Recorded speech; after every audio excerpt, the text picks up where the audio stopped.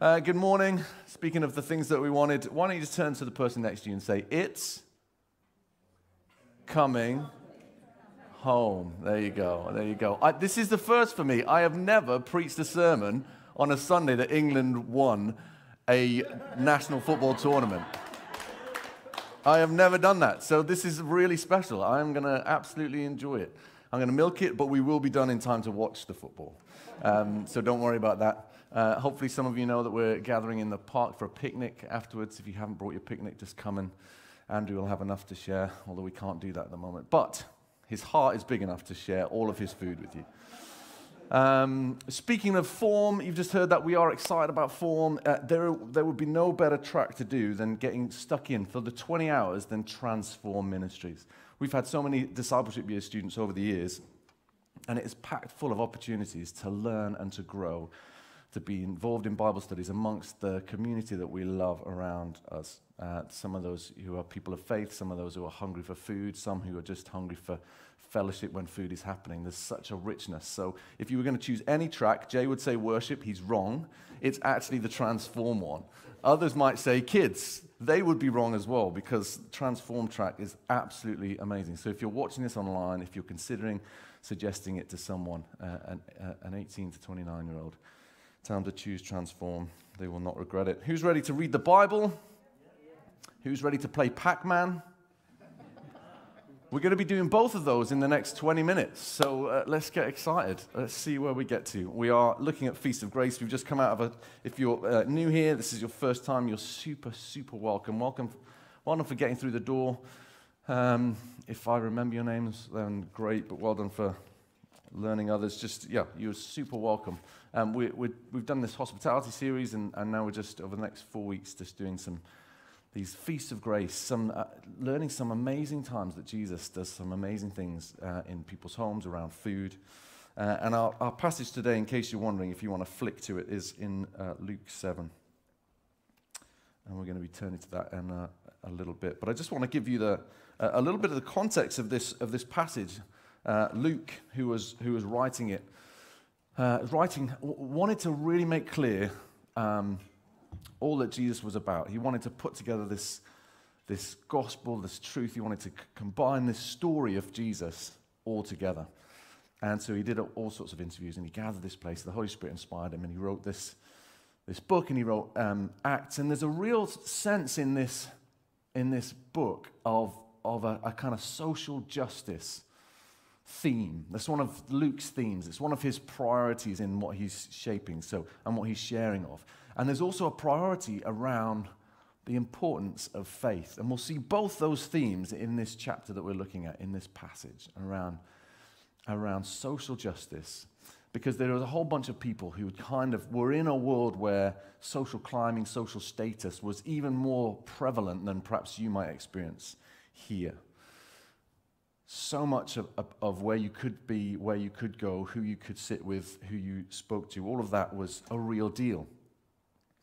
And so Jesus comes along and kind of smashes down a lot of those kind of the social fabric of the day, a lot of the kind of ways that people would treat people as lesser, whether it's slaves, whether it's women, whether it's Gentiles, whether it's people of different faiths. Jesus just threw the book out and said, look, it doesn't work like that anymore.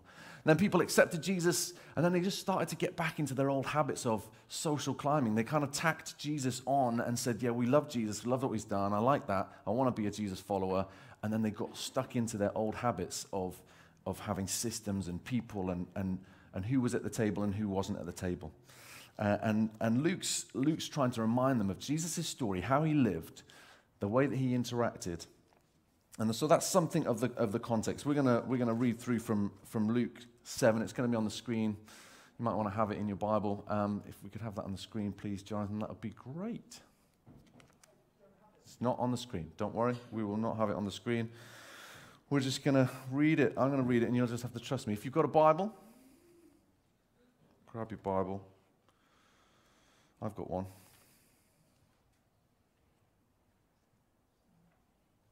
We're reading from 36 right through to verse 50. When one of the Pharisees invited Jesus to have dinner with him, he went to the Pharisee's house and reclined at the table. A woman in that town who lived a sinful life learned that Jesus was eating at the Pharisee's house. So she came there with an alabaster jar of perfume. As she stood behind him at his feet weeping, she began to wet his feet with her tears. Then she wiped them with her hair, kissed them, and poured perfume on them. This is quite a powerful moment here, quite a powerful moment as Jesus has been welcomed into the Pharisee's house, and then this lady comes in. Some people would have been offended by this, and we'll read on in just a moment. The reality is, in those social circumstances and settings, there would have been a kind of open door. Okay, Jesus is welcomed into the Pharisee's house, but it wasn't like no one else could come. But if you did come in, you were expected to just kind of sit at the side. You might sneak in at the back, particularly if you were of a social standing or if you were known to be sinful. So the shocking thing in this isn't that the woman comes and sits, comes to engage and perhaps learn something, but that she doesn't just stay on the edges. She finds herself desperate enough to come into the middle. When the Pharisee who had invited him saw this, verse 39, he said to himself, "If this man were a prophet, he would know who is touching him and what kind of a woman she is, that she is a sinner." Jesus answered him, "Simon, I have something to tell you." Don't you just love it when Jesus has got something to tell you? I don't know if my ears prick up when Jesus has got something to tell me. "Tell me, teacher," he said. "Two people owed money to a certain moneylender. One owed him 500 denarii and the other 50. Neither of them had the money to pay him back, so he forgave the debts of both. Now which of them will love him more?" Simon replied, I suppose the one who had the bigger debt forgiven." "You have judged correctly," Jesus said. Then he turned towards the woman and gives him a little seminar in worship. He said to Simon, "Do you see this woman? I came into your house. You did not give me any water for my feet, but she wet my feet with her tears and wiped them with her hair. You did not give me a kiss, but this woman from the time I entered has not stopped kissing my feet. You did not pour oil on my head, but she has poured perfume on my feet. Therefore I tell you, her many sins have been forgiven, as her great love has shown, but whoever has been forgiven little loves little." Then Jesus said to her, "Your sins are forgiven." The other guests began to say among themselves, "Who is this who even forgives sins?" Jesus said to the woman, "Your faith has saved you. Go in peace." What a passage of Scripture for us to dwell on, open, read again when you get home. I hope that there are many people in this room who know what it is to have their sins forgiven, to have the stuff that would otherwise inhibit us from connection with a Father in heaven who loves us, to have that completely forgiven and dealt with on the cross. That's the richness that we know. In this passage, in this moment, that's quite a shocking thing to have someone say, "Your sins are forgiven." I wonder if the people who were asking, "Who is this who even forgives sin?" I wonder if they were disturbed theologically, or I wonder if they were hungry at the thought that that might be possible for them. This passage it's just visually, it's quite striking. Jesus being hosted by a Pharisee, and we have this perception of Pharisees as the kind of the bad guys. Boo! If this was a pantomime, we'd be going, "Boo! The Pharisees! Boo! Hey, the sinful woman!" There is something of that because we get grace, and because we're this side of the cross, and if you've been around church long enough, you know that Jesus loves to flip the world upside down and change things because we sometimes get it the wrong way up. But the Pharisees would have been well respected. This is a respected home, a well-respected home of someone who was religiously zealous for God, wanted to do the right thing. Are you this morning the kind of person who wants to do the right thing, doesn't want their connection with God to be hindered? And this example of someone who would hinder their connection, all through the Old Testament there are rituals. The whole book of Leviticus is about how to stay pure as life throws you all sorts of stuff, as you come into contact by accident with a dead person, or as something in some different way that you end up losing that purity.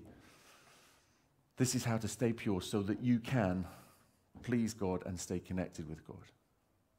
And so there's something important about that for the Pharisees. There was a real priority around ritual purity. They did not want to be seen with or touch or come into contact, because that meant a whole load of stuff. Atonement, it meant sacrifice, it meant faff.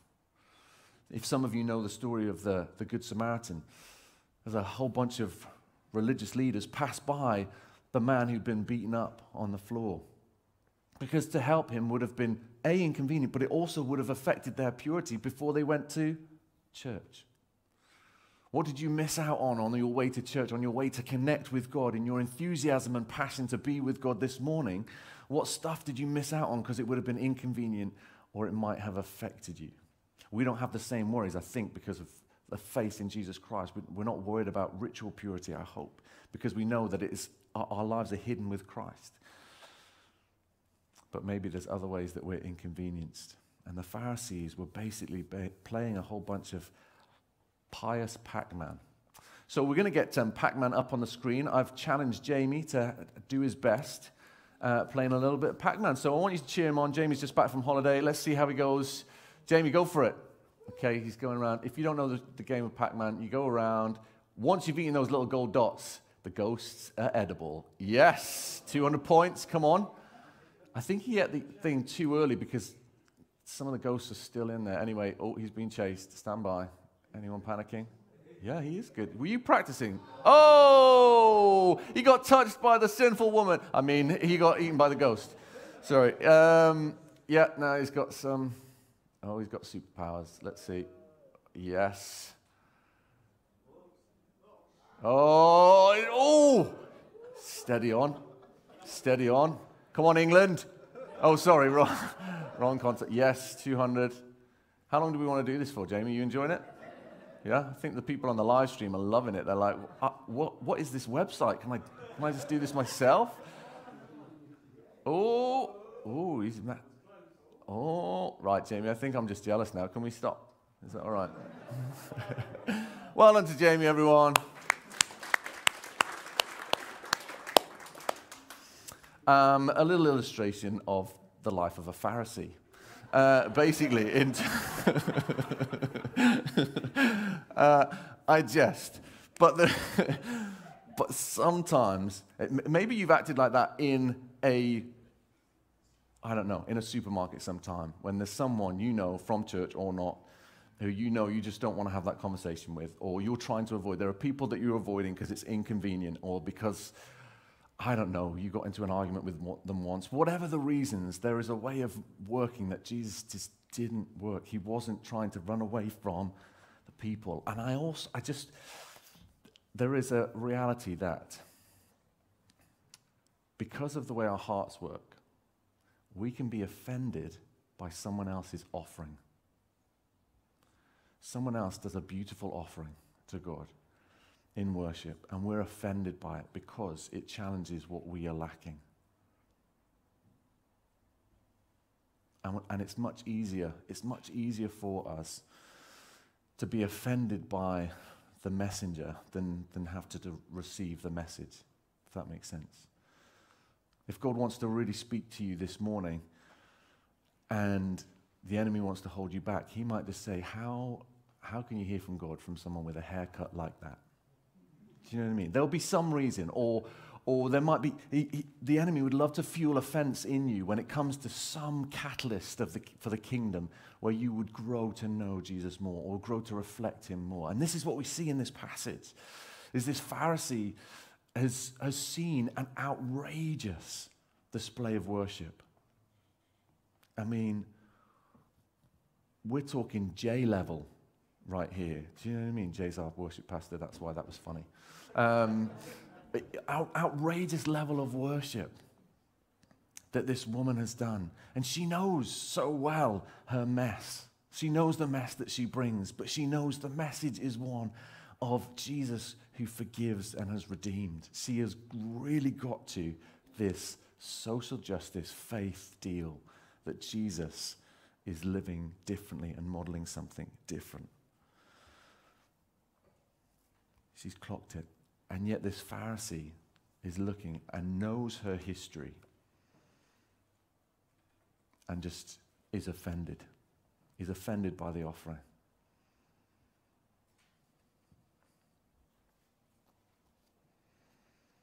It happens all the way through Scripture, where we focus on the manner rather than the message. The manner in which something's done offends someone. Jesus, aren't you going to tell your disciples off for picking corn on the Sabbath? Or aren't you? There's this whole dynamic that happens in one of the Gospels where someone's healed on the Sabbath and the whole synagogue erupts, and all these people who are pursuing God are like really offended that just salvation happened on a particular day. We can miss the message because of the manner in which it's delivered. And so Jesus says to the Pharisee in this passage, this woman has worshipped me in some very significant ways, and actually you're the one left short in this. In this interaction, it's you who've missed out. I wonder whether God might say that to us a little bit.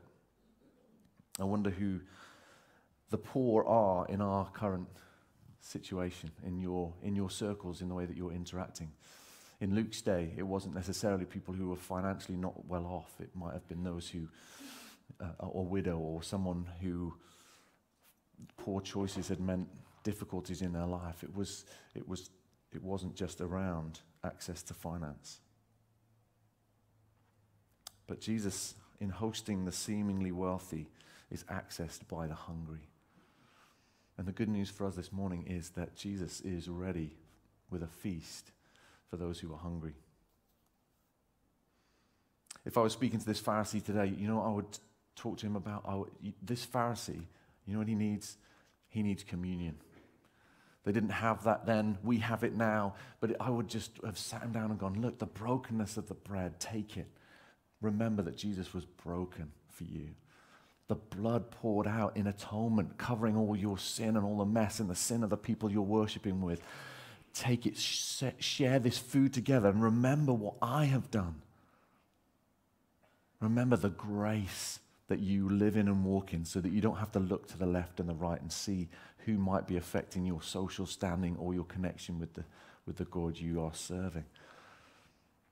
But I also told him to go home and read Galatians, because Galatians is just packed full of a message from Paul to another bunch of people who were trying to bring the gospel back into a Judaism that was about works.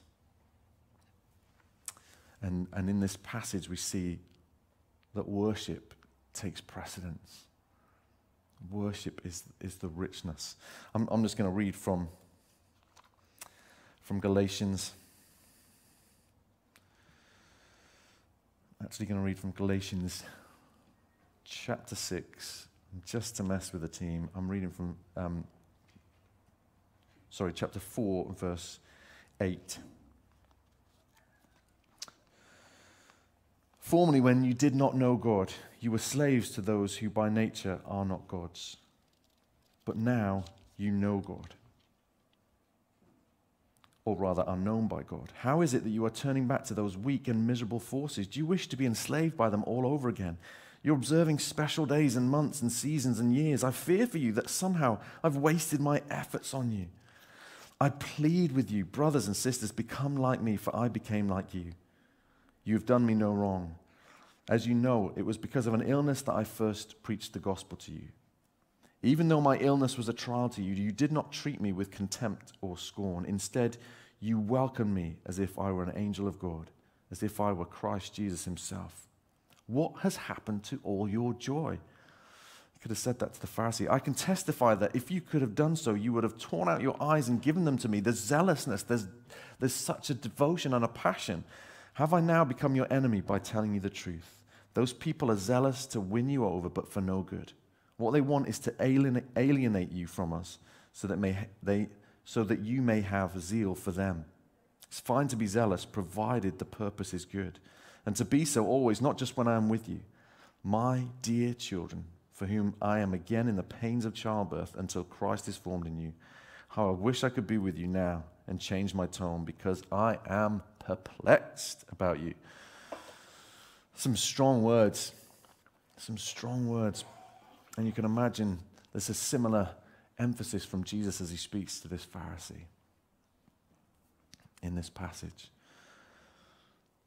I'm perplexed that you are trying to observe certain ways and routines and doing, rather than remembering that there is a grace poured out for you. There is a grace poured out for you. Our striving in relationship with God will be really offended by grace. If you are striving in your relationship with God, when you see the grace poured out on someone else, you might really be offended. Because you're trying to earn God's salvation. You're doing the older brother in the prodigal son story, where you're so offended that there's a celebration happening somewhere else for someone else, and yet you had access to it all along. Why does this matter? I think I'm starting to repeat myself, and we've got a football game to watch. Some of you are like, I'm not even bothered about the football. Just keep preaching, David. This is awesome. I know, but I'm not going to. We need to land this. There's such a priority about worship in this passage. Worship is a real priority. I'm going to say this. Work out your salvation from worship. Don't worship your salvation from work. That's what the Pharisee's trying to do. He's trying to worship salvation. I've managed to get myself saved from how well I've done in my Pac-Man piety. Whereas this woman is worshiping. She's figuring out what it means to be saved from a place of worship, from a place of devotion to the Father. And the reason that this is important and the reason this is precious is because there's a whole bunch of people who need us to host Jesus well so they can be rescued from their sin.